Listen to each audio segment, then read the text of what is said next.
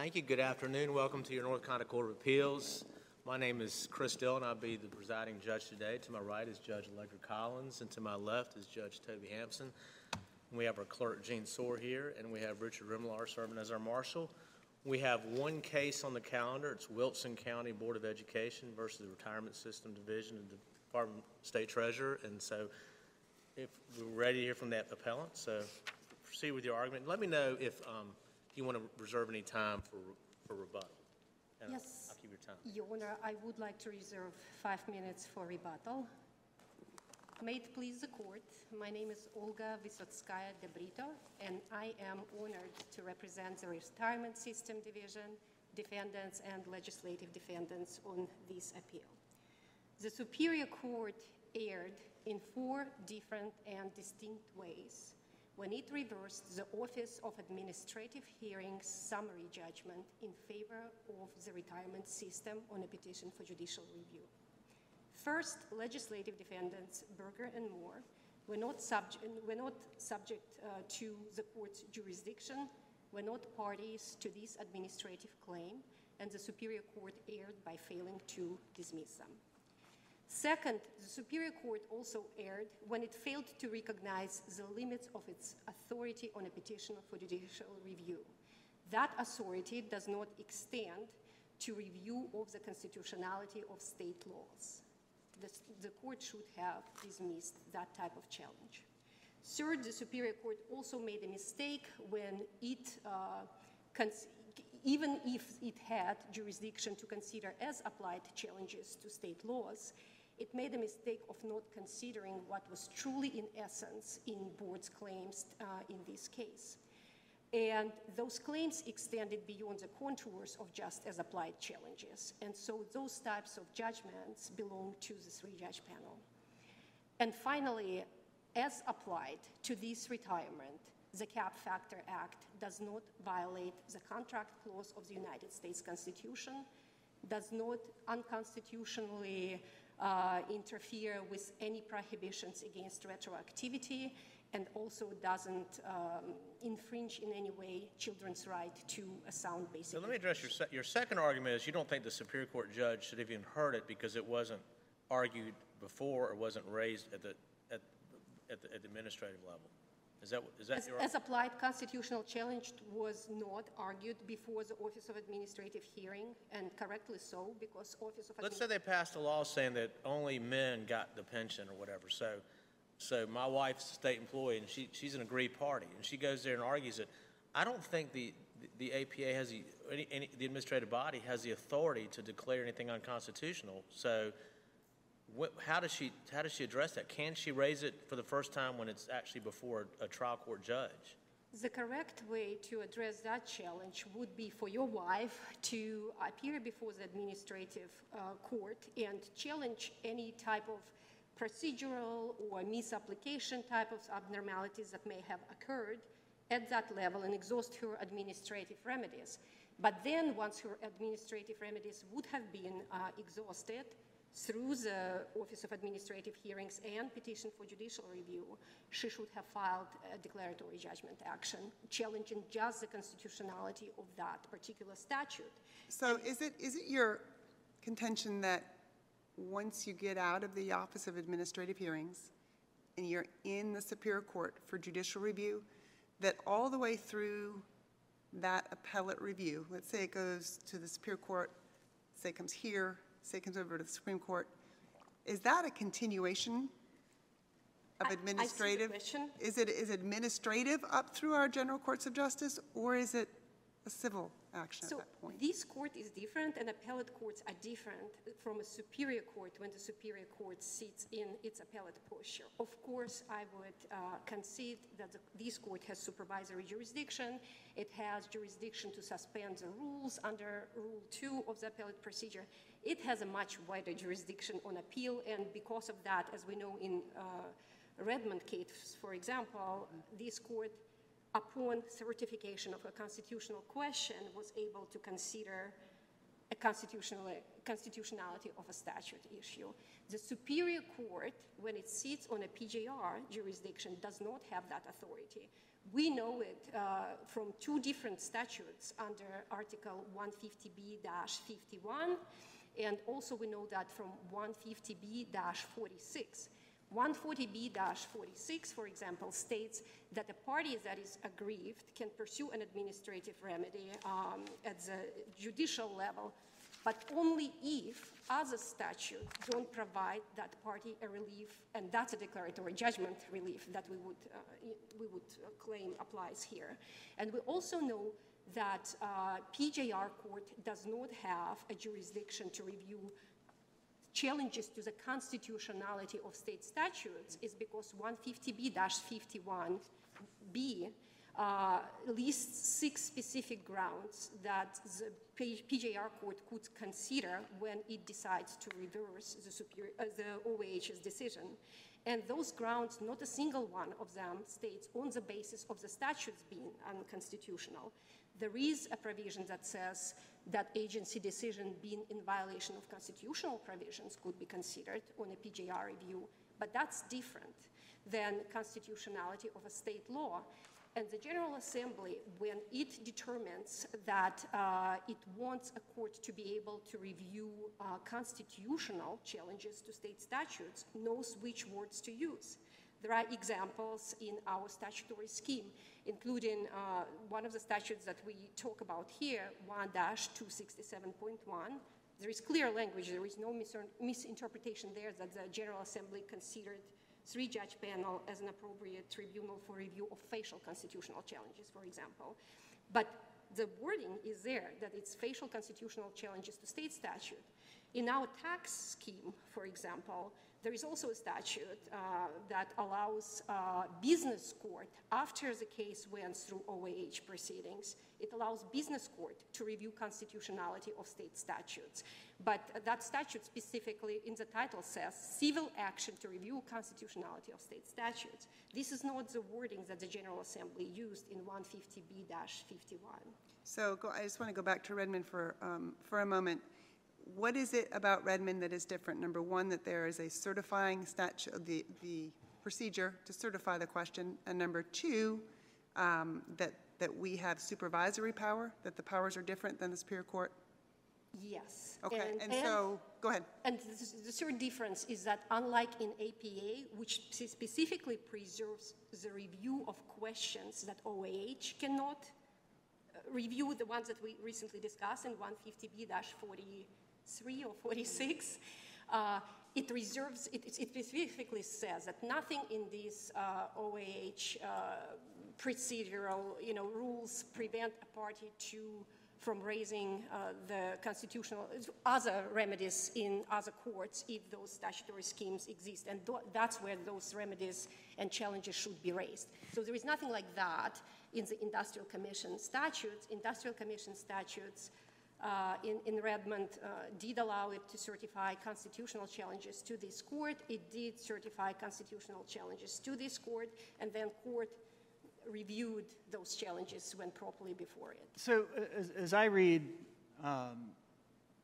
the argument from your colleagues, everyone agrees, I think, and I stand to be corrected, that this type of constitutional claim or claims could not be raised in OAH.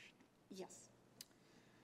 But I think what your colleagues attempt to do is analogize these constitutional claims to, in effect, a civil action in Superior Court that is effectively then joined, I guess, or consolidated with the administrative action and judicial review petition. Again, my recollection is that there are circumstances in judicial review where a trial court can, in fact, go beyond the administrative record or seek additions to the record that it needs to make a decision.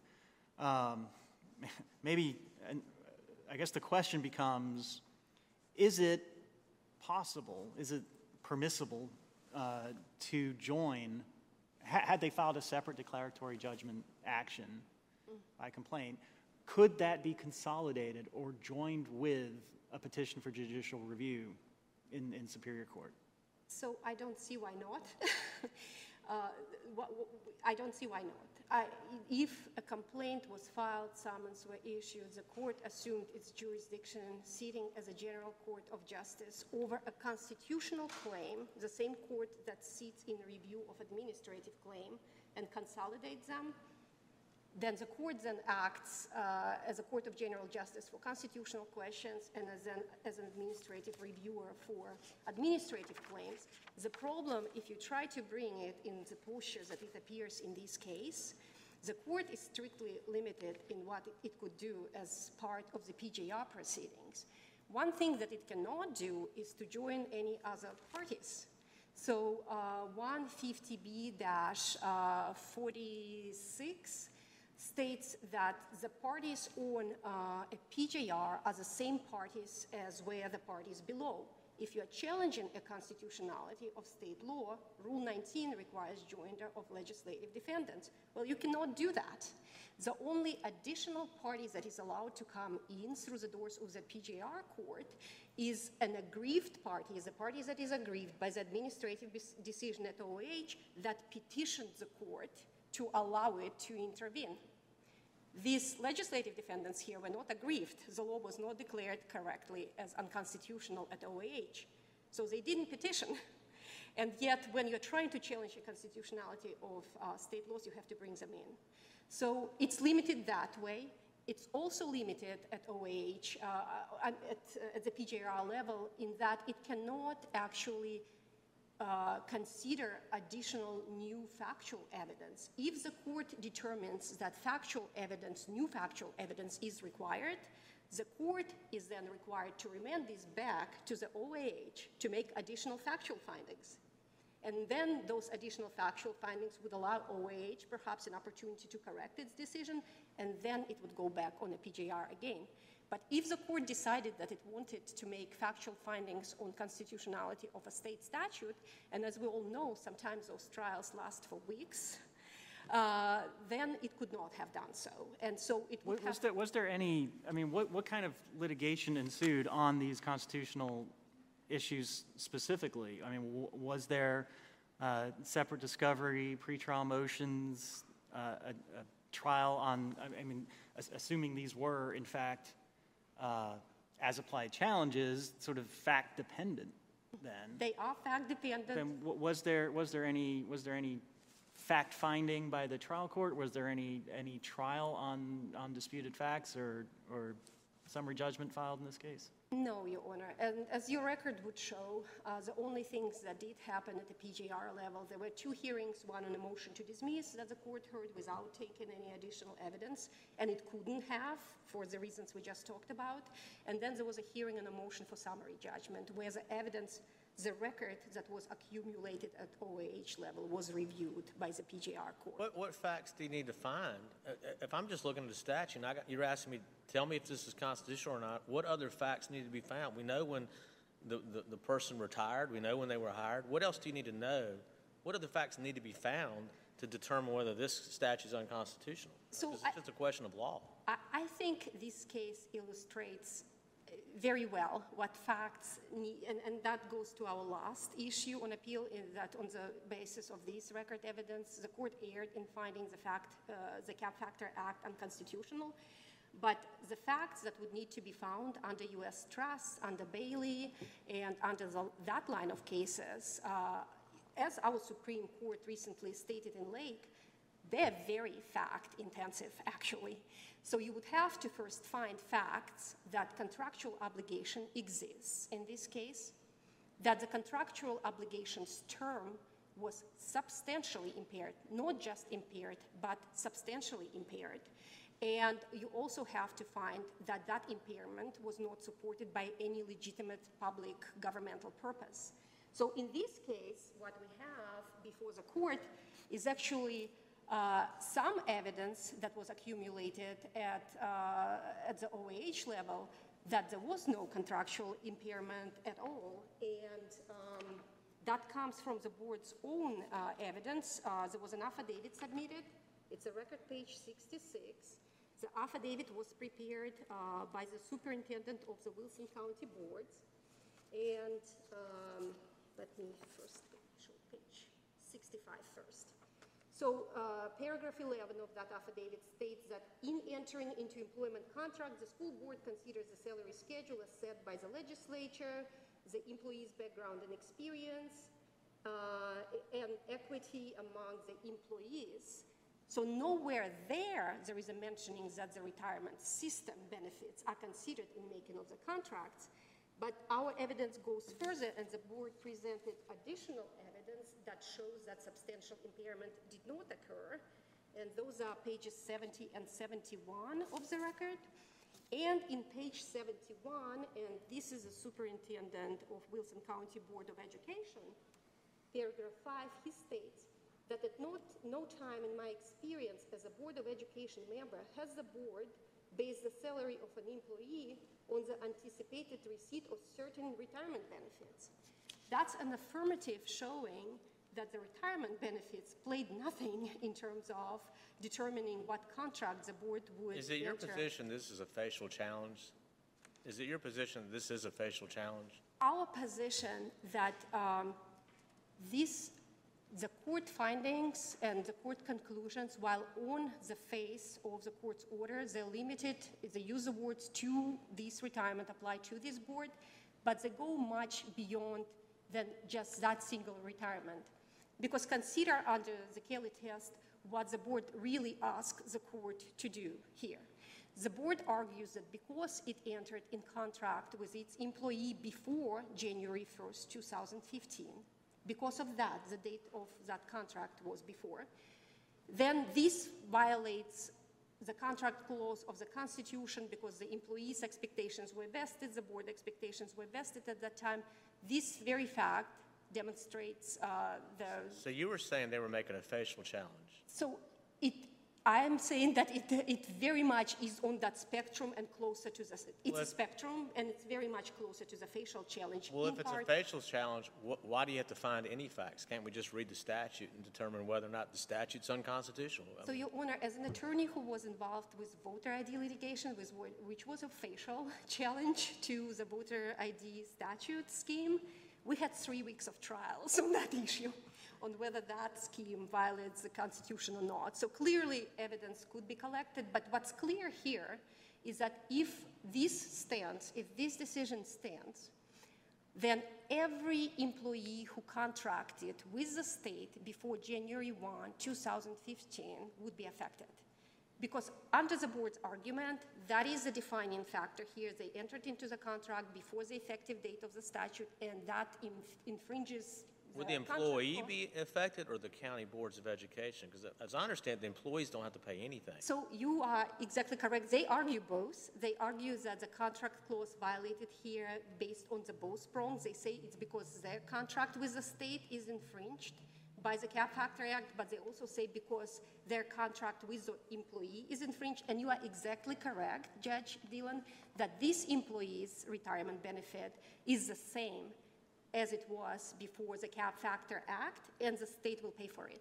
But isn't it an as-applied challenge to this group of employees? Just because there's a group that might be affected by the decision doesn't make it a facial challenge, because there are a large number of employees or boards that wouldn't be affected by it. Doesn't it have to be that there's no set of circumstances that this would be constitutional?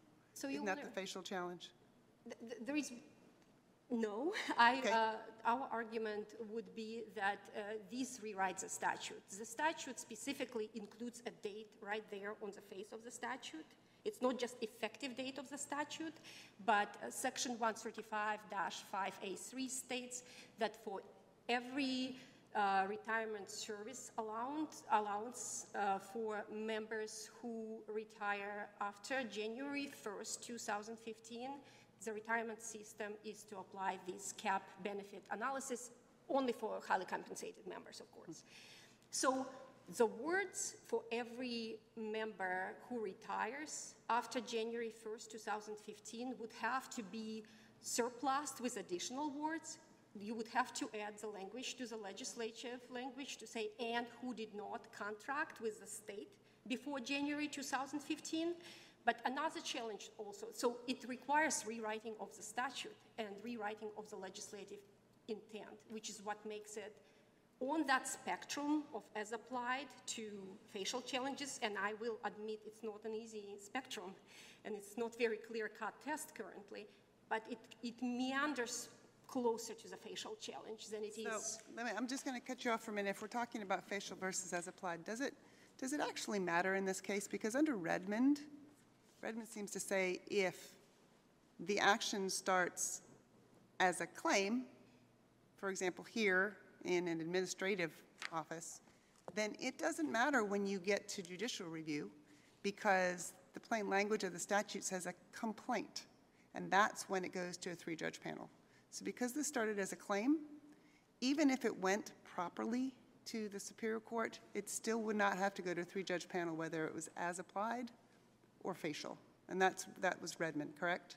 That is Redmond, that's correct. Right. That's what Redmond says, but Redmond only discusses this court's jurisdiction to hear issues on appeal. It does not at all discusses OAH's jurisdiction. Wait, yeah, and I'm sorry, assuming for the discussion of that portion, let's say assuming for argument that we determined that the Superior Court had jurisdiction, okay, to hear this because it was the first court of general jurisdiction, okay? If it's in the Superior Court properly, because it started out as a claim and not a complaint, does it not go to a 3-judge panel? So I agree with you. Reading our court precedent, this is what the case law states, and the statute as well. It says civil complaint, civil action, but it's problematic if the court decides that. Yes. And for multiple reasons that we discussed, given the fact how limited the court's jurisdiction on a PGR level to take evidence, to add additional parties, to consider a facial challenge in its full bloom, if you will. So it's problematic if that. But it is what our case law says and what the plain language of the statute says, correct? If this court determines that the PGR's court jurisdiction is the same as these courts, yes. which it is not. So if we had jurisdiction if the Superior Court had jurisdiction, then it would not send this to a 3-judge panel, regardless of facial or as applied, because it wasn't a complaint, it was a claim, correct? Yes, our position, it should not be able to consider that, just to be clear on that point. If this court determines that the Superior Court has jurisdiction to hear constitutional claims, including facial claims, then that has to be right, but very, very problematic for the reasons that we discussed, and that's certainly not a decision that we advocate for. But getting to the merits of this claim, I did show to the court a little bit why we should prevail if the court gets to to the findings of the court on an as-applied basis. One, the board's own evidence does show that they did not rely on any retirement benefits when they made contract with their employee. But even more important than that, local municipalities. Well, to be clear, though, what we're talking about here is a record that was developed in the administrative proceedings. That's correct. Before the agency, OAH, not a record that has been judicially established by a court of the General Court of Justice. That's exactly correct, because it couldn't, because it didn't act as a General Court of Justice when it's set on a PJR, as 150B shows. But if we do get to these as applied challenges and the court decides to consider whether the Cap Factor Act was constitutional as applied, clearly the Superior Court's decision has to be reversed on that basis. Number one, the Board of Education cannot make claims under the contract clause against the state, its creator. Silver versus Halifax County reaffirms recent decision, reaffirms once again that the local boards of education are creatures of the state, that the state could do with them, it has plenary authority over them, is the word that the court is using. The Fourth Circuit and the United States Supreme Court precedents, City of Trenton versus New Jersey and City of Charleston, both make that point very clear that the local municipalities do not have contract claims based on implied contract theories against the legislature. And the evidence that we did show you that there was no reliance expectation and therefore could not have been any substantial impairment is another thing to consider. And of course, also over the years, from 2018 through current time, the employers have paid varied rates to the retirement system every single year, and it was always more. So there couldn't have been expectation that the employer rate into teasers would remain the same. Our brief argues that point on page 8 and 9. And for similar reasons, we would also submit to the court that the retroactivity argument should not be plausible. For the same reasons that the contract clause theory, local boards cannot make it, they cannot make retroactivity argument either. And I think that our argument on sound basic education and that there is no record evidence of any sort to show that Wilson County's ability to provide sound basic education to its children was affected by this retirement transfer. Our brief explains it, so I will rely on that and then on additional points that we will make. Thank you. Thank you. We'll hear from the appellee.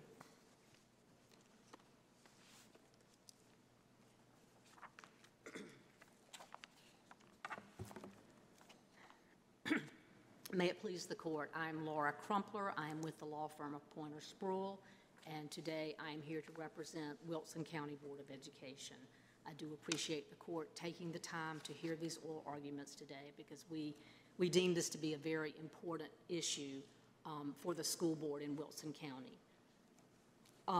There are 6 issues total in this case, and unless the court has a preference for the order that I proceed, I'm going to just follow the order that's in the brief, actually in both briefs, and proceed down that way. At any time, if the court prefers that we change the order, please let me know. The first issue that was raised in the brief by the retirement system is that the legislative defendants should not be parties in this case. I'm going to actually ask you to just jump ahead to the jurisdiction because it seems like that's a little bit reliant upon that. Thank you. That is very, very fine. And as we say in our brief, and as we said to the Superior Court in Wilson County, we're not wed to the legislative defendants being in the case. Right. We're happy.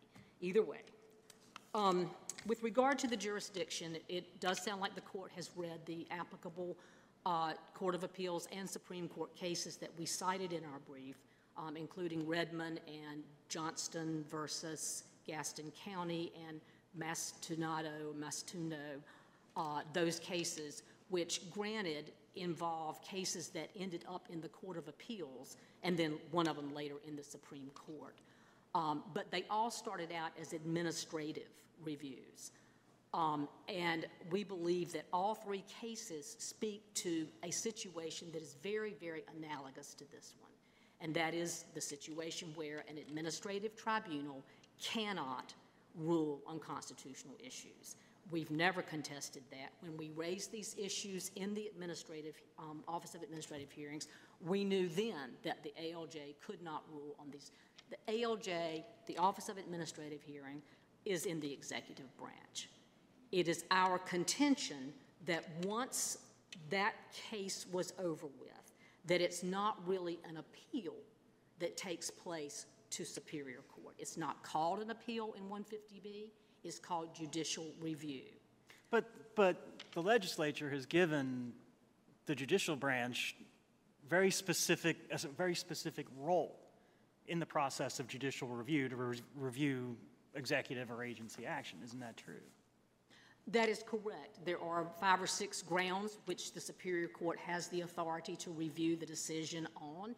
And one of those grounds is that the decision or the findings or the conclusions of the ALJ are in violation of constitutional provisions. But not statute. Not the statute that the agency was operating under in making its decision. That is true. But we believe that because there has been a transfer of jurisdiction into the General Court of Justice, when it goes into Superior Court, it is entirely analogous to what happened in Redmond and those other cases.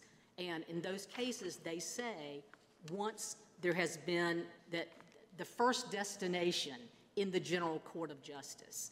I think one case does use Court of Appeals, but I think the other 2 refer to the General Court of Justice, in which the Superior Court does reside.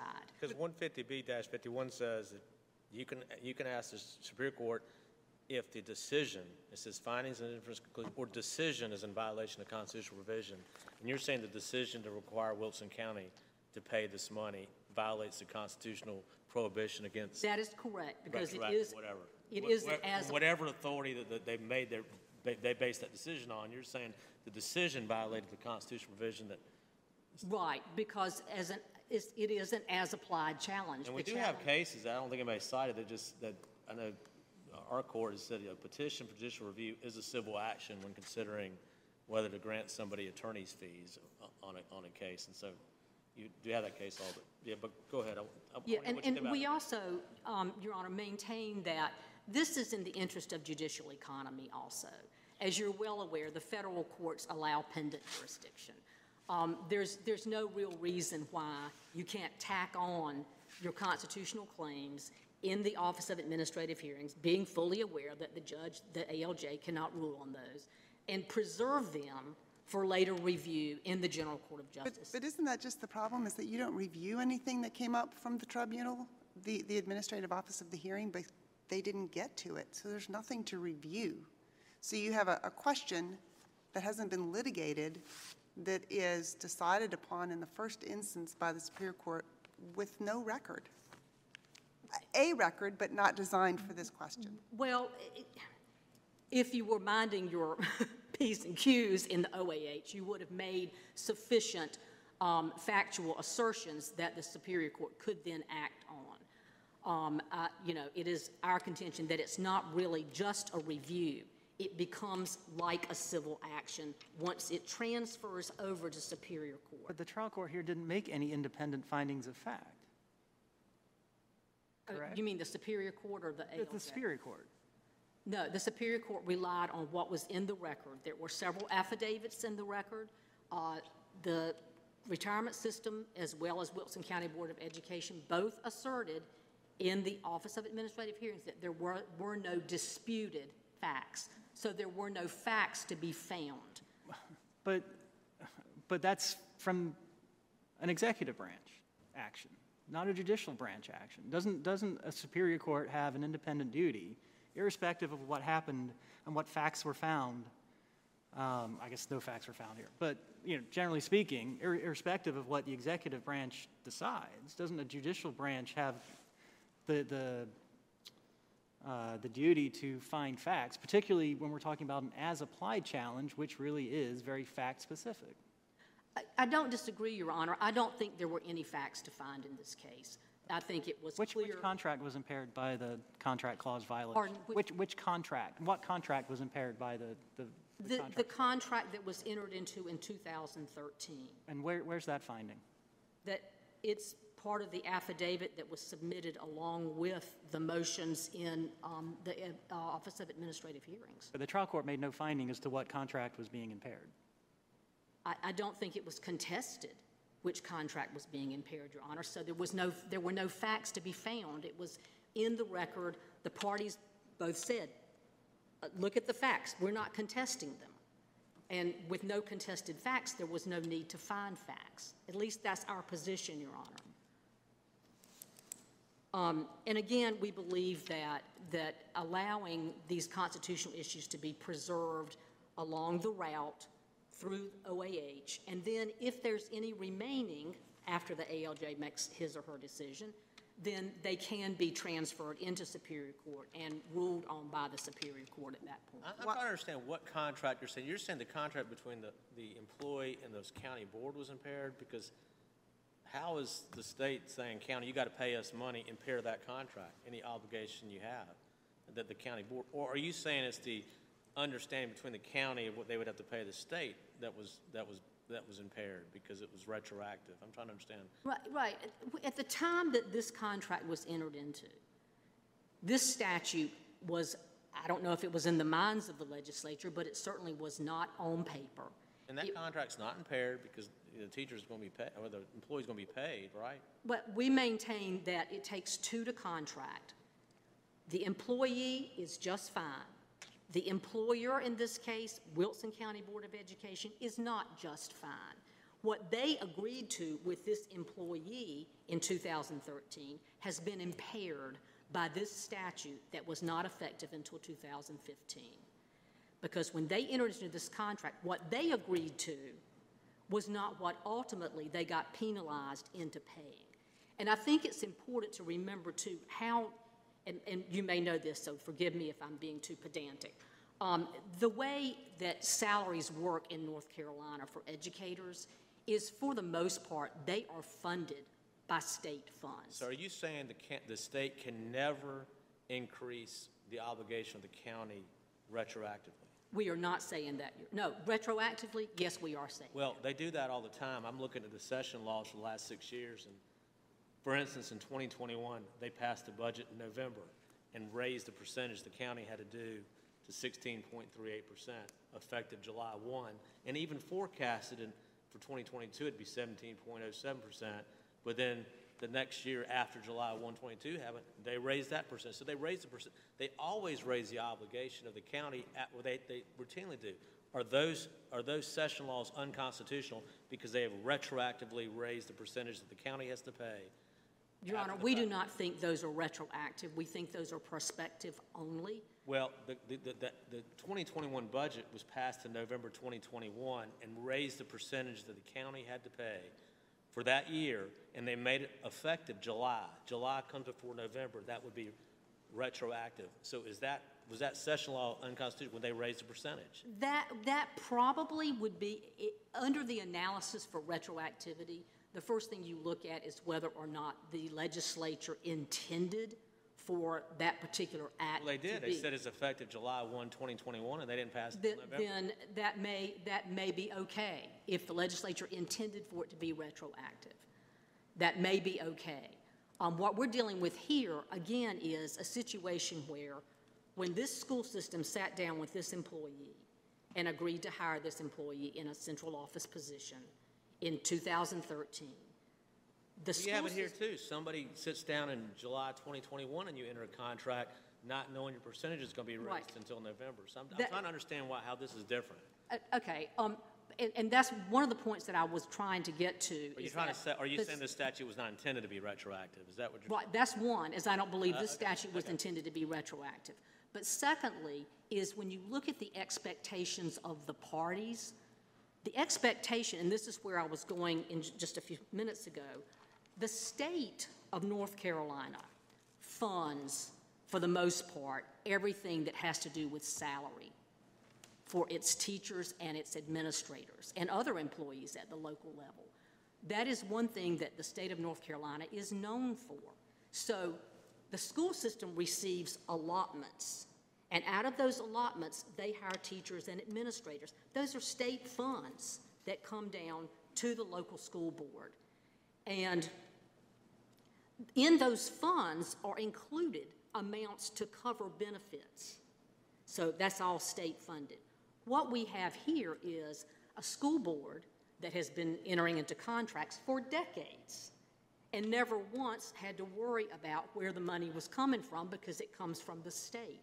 And here we have a situation where they enter into a contract in 2013, and a year and a half later, there's a law passed that says that the school board owes the retirement system, in this case over $400,000, that's going to have to come out of local funds. Well, I don't understand how that's different than the 2021. They entered a contract thinking our percentage is going to be 16%, and in November they raised it to 7. I mean, I know it may not be as much money, but the state 6 months later says, oh, by the way, you're going to have to pay more into the fund from that salary, and you've already entered your contract relying on whatever the old percentage was. Right, and So maybe, I mean, are you saying why wouldn't that be unconstitutional?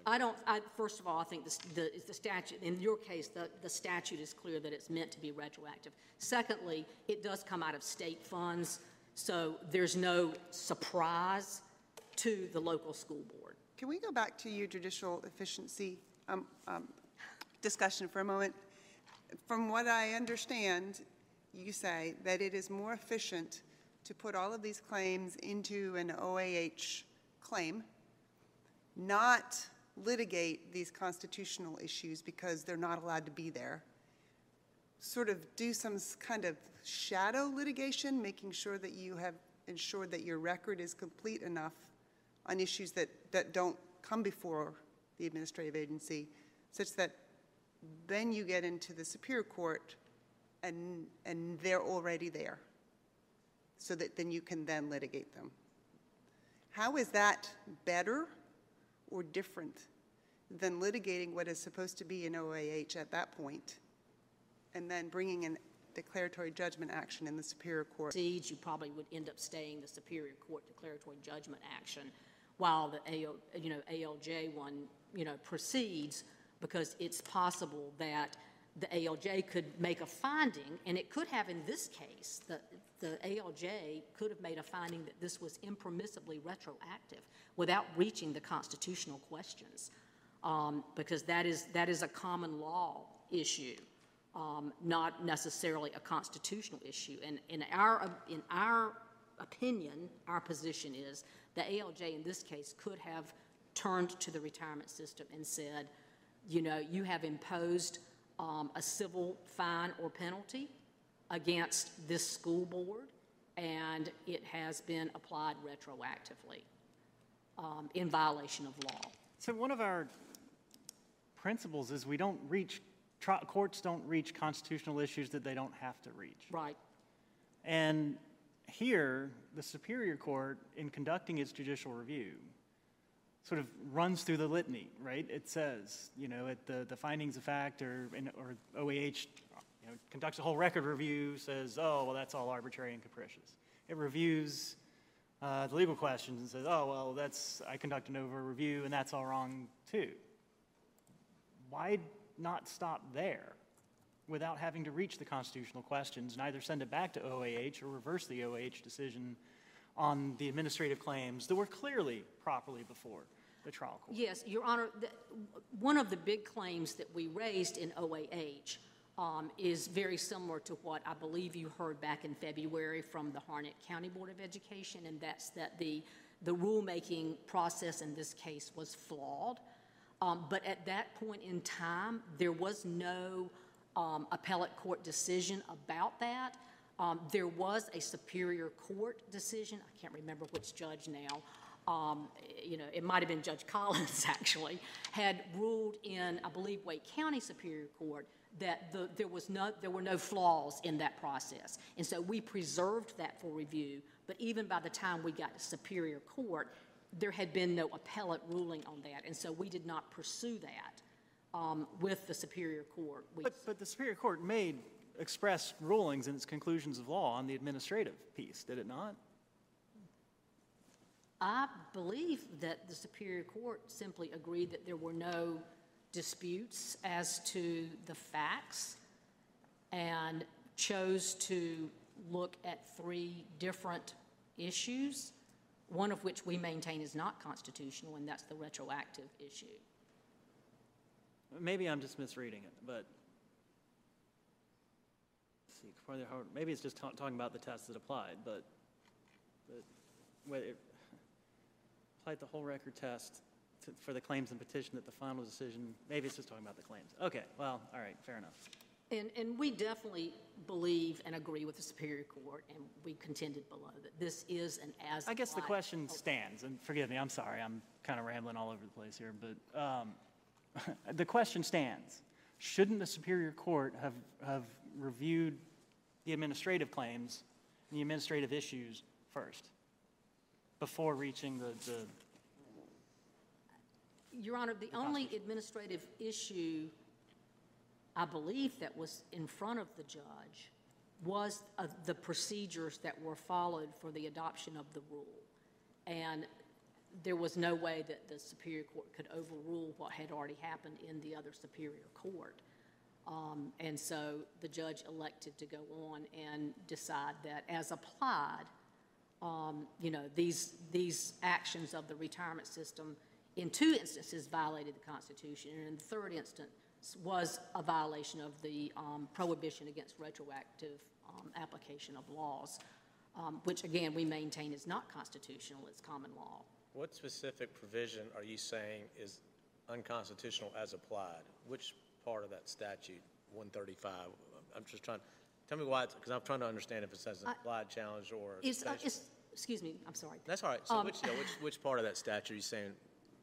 We believe that the fact that it factually applies to contracts that were entered into. What's the language in the statute? I can't point to any language in the statute. Is it the one that says if you retire before, I'm just trying to remember, it applies to who? I'm just trying to remember what the statute is. To any person who retires before January the 1st, 2015. Actually, it's anybody who's employed as of January the 1st, 2015, and then retires after that. The statute applies. The county's got to kick in money. Right. And then, but if you get hired after January 1st, or you vest after January 1st, 2015, then you, the employee, are responsible for that down the road. And it's made a huge difference in the approach that school boards take now, because they're on notice about, how to go about negotiating contracts and who needs to pay for what, because they are on notice. The school system, Wilson County School Board, was not on notice in 2013 that all of this was going to come down in 2015. So if I was hired in 2014 and I retire in 2044, this statute would apply to me? That's correct. So you're saying it's as applied because you're saying it wouldn't be unconstitutional, because certainly the school board is on much notice, because this law would have been in effect for 25 years by the time that they decide to promote me to some Right, higher they're already on notice, Your Honor. So you're not saying, you're saying it's unconstitutional here because this person already had their contract for which they were retired entered into before 2015. That's correct. But the law in general could apply to me that could have a contract entered into in 2041 before I retired. Right, if you make enough money. Now, Yeah. see, this is the other thing. I mean, the retirement system sort of suggested that this just, applied across the board to everybody. It doesn't. There's a huge spectrum of school systems who are affected in different ways or not affected at all, depending on, there's a whole host of local school board employees who don't make over $100,000 a year. And so this statute's never going to touch those school boards about those employees. It's only those who. But they facially don't apply to those people. So I don't buy that argument. They don't facially apply to anybody that makes less than $100,000. I think what you're really saying is if I do make more than $100,000 and I get that contract in 2041, clearly that's not unconstitutional because. That's correct. Because there's nothing retroactive about that particular contract as long as I was correct. hired before. So you're saying it really just applies to anybody that was hired before 2015, where the contract was entered into before 2015, that the county was relying on the old law in entering that contract. Okay, that's why you're saying it says applied. Okay, that's. The exact issues that you brought before the Superior Court on judicial review, could those now at this moment be made part of a declaratory judgment action in the Superior Court? You mean the constitutional issues? Were we to Statute determine that the Superior Court didn't have jurisdiction? I'd have to look at the statute of limitations. Okay, that's what it would depend on, the statute of limitations solely. Yeah, that would be, I think, the thing that might bar us from bringing a declaratory judgment action at this point. Can I turn to the fines and forfeitures clause Yes, you claim may, just Laura. briefly? This is one of my favorite. Well, so here's my question. If, in fact, on the facts of this case, how just in this case is it not a facial violation? That if there's a question about facial versus as applied, this probably comes the closest to maybe, straddling that line. We would argue that this is also as applied because of the notice factor, the fact that moving forward, school boards don't have to dip into their local funds that's been set aside by Constitution to be used for nothing but education, not for paying back the retirement system. So it could be they could kind of plan for it and include it as part of the county Board of Education budgeting process And also just push it back on the employee. If they're entering into a contract now, they could say, look, we're going to give you this amount of money, but as part of the contract, you're going to have to pay. So there are ways to deal with it. So that's why we would contend that it's still as applied. In fact, you will notice that the statute, when it was passed and made effective in 2015, it contains a provision in there where the retirement system has to give notice to employers. I think it's every month or something, and anyway, and say, hey, you need to watch out, this employee's on the line. They might be pension spikers. Hey, you better watch out, this one's on the line. It might be a pension spiking situation. So somehow the legislature even knew then that there was a need for these employers to know in advance. So when we're talking about the local funds are to go to the students. Is that what I understand? Or when the county makes the budget, they determine where the local funds go? My question is going to, what do you determine is for the education of the students, and is a teacher's salary for the education of the student, or is that a hard and fast dividing line? I believe that the teacher's salary is, in fact, for educational purposes, and is consistent with Article 9, Section 7. In fact, local school boards often have locally paid teachers. And if they have an employee, which may have even happened in this case, who rises above the state salary schedule, they might have to contribute some of their own money. All of that, we would contend, is consistent with this thing. What is not consistent with Article 9, Section 7 is having to write a check to the retirement system for their budgetary issues, their financial balancing of the books. It really has nothing to do with this teacher's salary or even this teacher's benefits. It has to do with paying back the retirement system. Let me ask you a general question. This just has to do with political subdivisions. Assuming Article 9 doesn't apply, could the state pass a law saying we require every city, based, as long as it's not local law, to send the state X dollars to pay because we got a shortfall? Could they effectively tax political subdivisions and tell them to send proceeds, whatever money they got in their account to the state? Could they have authority to do that generally? Because they're the ones that create the subdivisions. Could they do that? It's hard. Most likely they could, but if you will, take note of, we filed some additional authority in this case to address this very issue about And I'm not talking about for proprietary type functions. I know there's some case law about that, but for Right. governmental functions, not for the water plant or whatever. Right, and there are cases including the three that we, submitted, Your Honor, that say that really the distinction has nothing to do with proprietary versus governmental. It really has to do with the individual facts of each case and whether or not, imposing legislative will on the creation, whether it's the municipality or a corporation or whatever, whether or not that impacts a greater purpose of that municipality or that corporation. And I would urge the court to look at the UNC Trustees versus Foy, which is a case from 1805, in which the Supreme Court, our Supreme Court, I don't think the Court of Appeals existed in 1805. The Supreme Court didn't either. Whatever it was called in 1805, where they talk about the university, and they basically say, the legislature has the right to mess with its creations, but there's a limit to that. And a lot depends on what the role and the purpose of the particular corporation or municipality is and how the legislative action impacts that role. And those three cases that we submitted also deal with that. That it's not a hard and fast rule out there. And some of those, one of them at least is from the United States Supreme Court, one is a Fourth Circuit case, and the other one is from South Dakota dealing with school boards.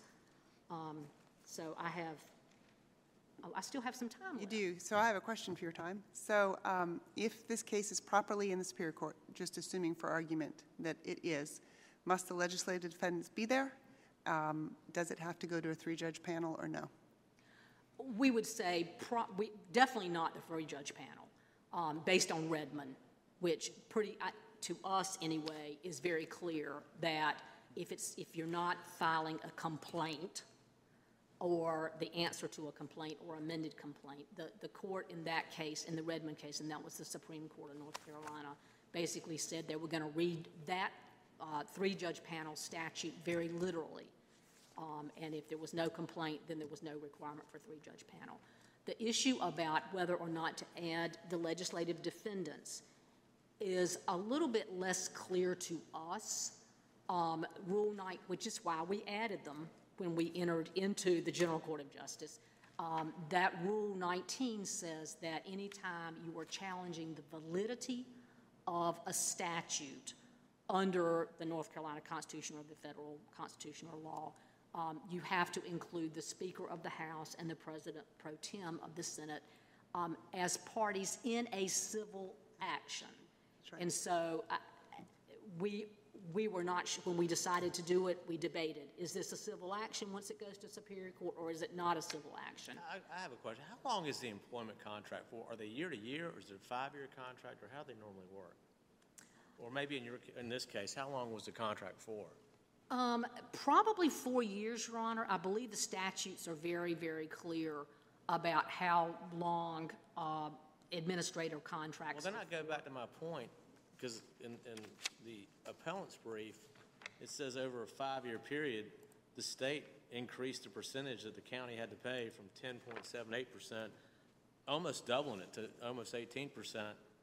And so if the county enters that 5-year contract or 4-year contract, can the state increase the percentage during those 4 years for that contract? Why wouldn't that impair that contract? Your Honor, I think two They could raise it to 30%. Could they raise it to 30%? Absolutely. I believe Then the why state. isn't that a retroactive? Because you've already entered this, it's going to certainly impair the heck out of what you got, because you've entered that contract back in 2013, and they double what you got to kick in for that person's retirement, and you didn't know about it when you entered the contract. Why isn't that a retroactive? Well, again, Your Honor, part of it is because that money is all absorbed in the state funding system that we have, and But those. it's something that the county is required to pay, or you're saying that money's coming to the county first? That money's coming to the county. Okay. And so there's no big shock Okay. when that happens. So I think my time, I have 45 seconds. Does anybody have anything else? Thank you very much for your patience. Thank you for your argument. We'll hear rebuttal. I would like to start with the nature of the lawsuit. If this decision stands as it's written, if this contention is maintained, that the contracts that the board enters with their employees before 2015 are retroactive, if based on this act, then this statute would have to be rewritten. As it is written right now, it not only has an effective date, which all the statutes do, but it says very specifically that every service retirement allowance provided under this section for members who retire on or after January 1st, 2015 is subject to adjustment pursuant to the contribution benefit cap. So you would have to add the word who retire on or after January 2015 and who contracted with the state on or before January 1, 2015. And if you buy into the board's educational argument, you would also have to add words to the statute and those employees who have also not contracted with local boards of education. Because according to the board, the transfer of money from the board's coffers into the state retirement system's coffers violates the Constitution. So you would have to rewrite this statute, which is why this is so problematic. And I think, Judge Dillon, you covered the slippery slope argument, and I think you went through the percentages we cited in our brief. It's page 8 and 9, where the employer contribution has been going up every year for many years now, and so what expectation does the board have? Is that money funded by the state, or is that funded by county taxes? Does it come, doesn't the County Board of Education, where do they get their money from the county? So the Board of Education get funded by both, and they could supplement, for example, teachers' salaries by using local supplements, but the bulk of that comes from the state. The salary schedules are set by the state. So, you just get into a slippery slope.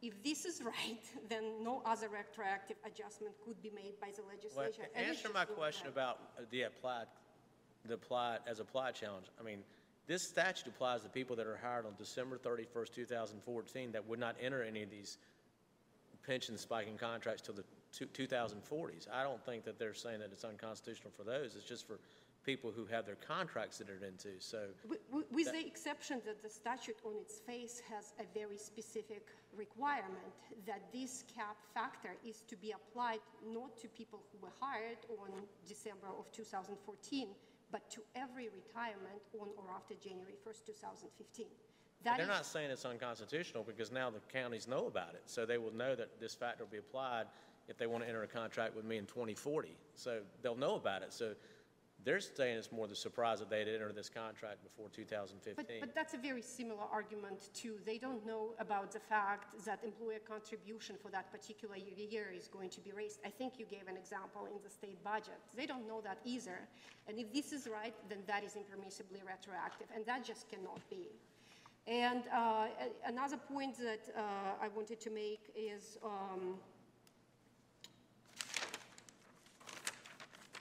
that the board has argued during its argument that this cap factor is not in any way related to this employee, and that is just not correct. The statute spells out a very complex formula of how the cap factor is calculated, not cap factor, but the cap itself is calculated and applied. The 4 steps are spelled out here. We don't need to go through them, but it's very specific to the salary the board paid to its employee. It's not that the money goes and funds everything else in the world. It is specific to the spike in the salary that this employee received in the last 4 years before this employee retired with the board. So it's not any extraneous application to anybody else. It's specific to that specific contract. And as we discussed earlier, this contract could not have been violated based on retroactivity or contract clause considerations, because I showed you the affidavits in the record that state that the board does not consider these any type of retirement considerations when it makes contracts with these with their own employees. It just doesn't, and it's affirmative in this record. So we would ask the court to reverse the Superior Court's decision, make clear that the Superior Courts understand the scope of their authority on when they sit in their petition for judicial review capacity, and reinstate the ruling in favor of the retirement system. Thank you for your argument. We will take it under advisement.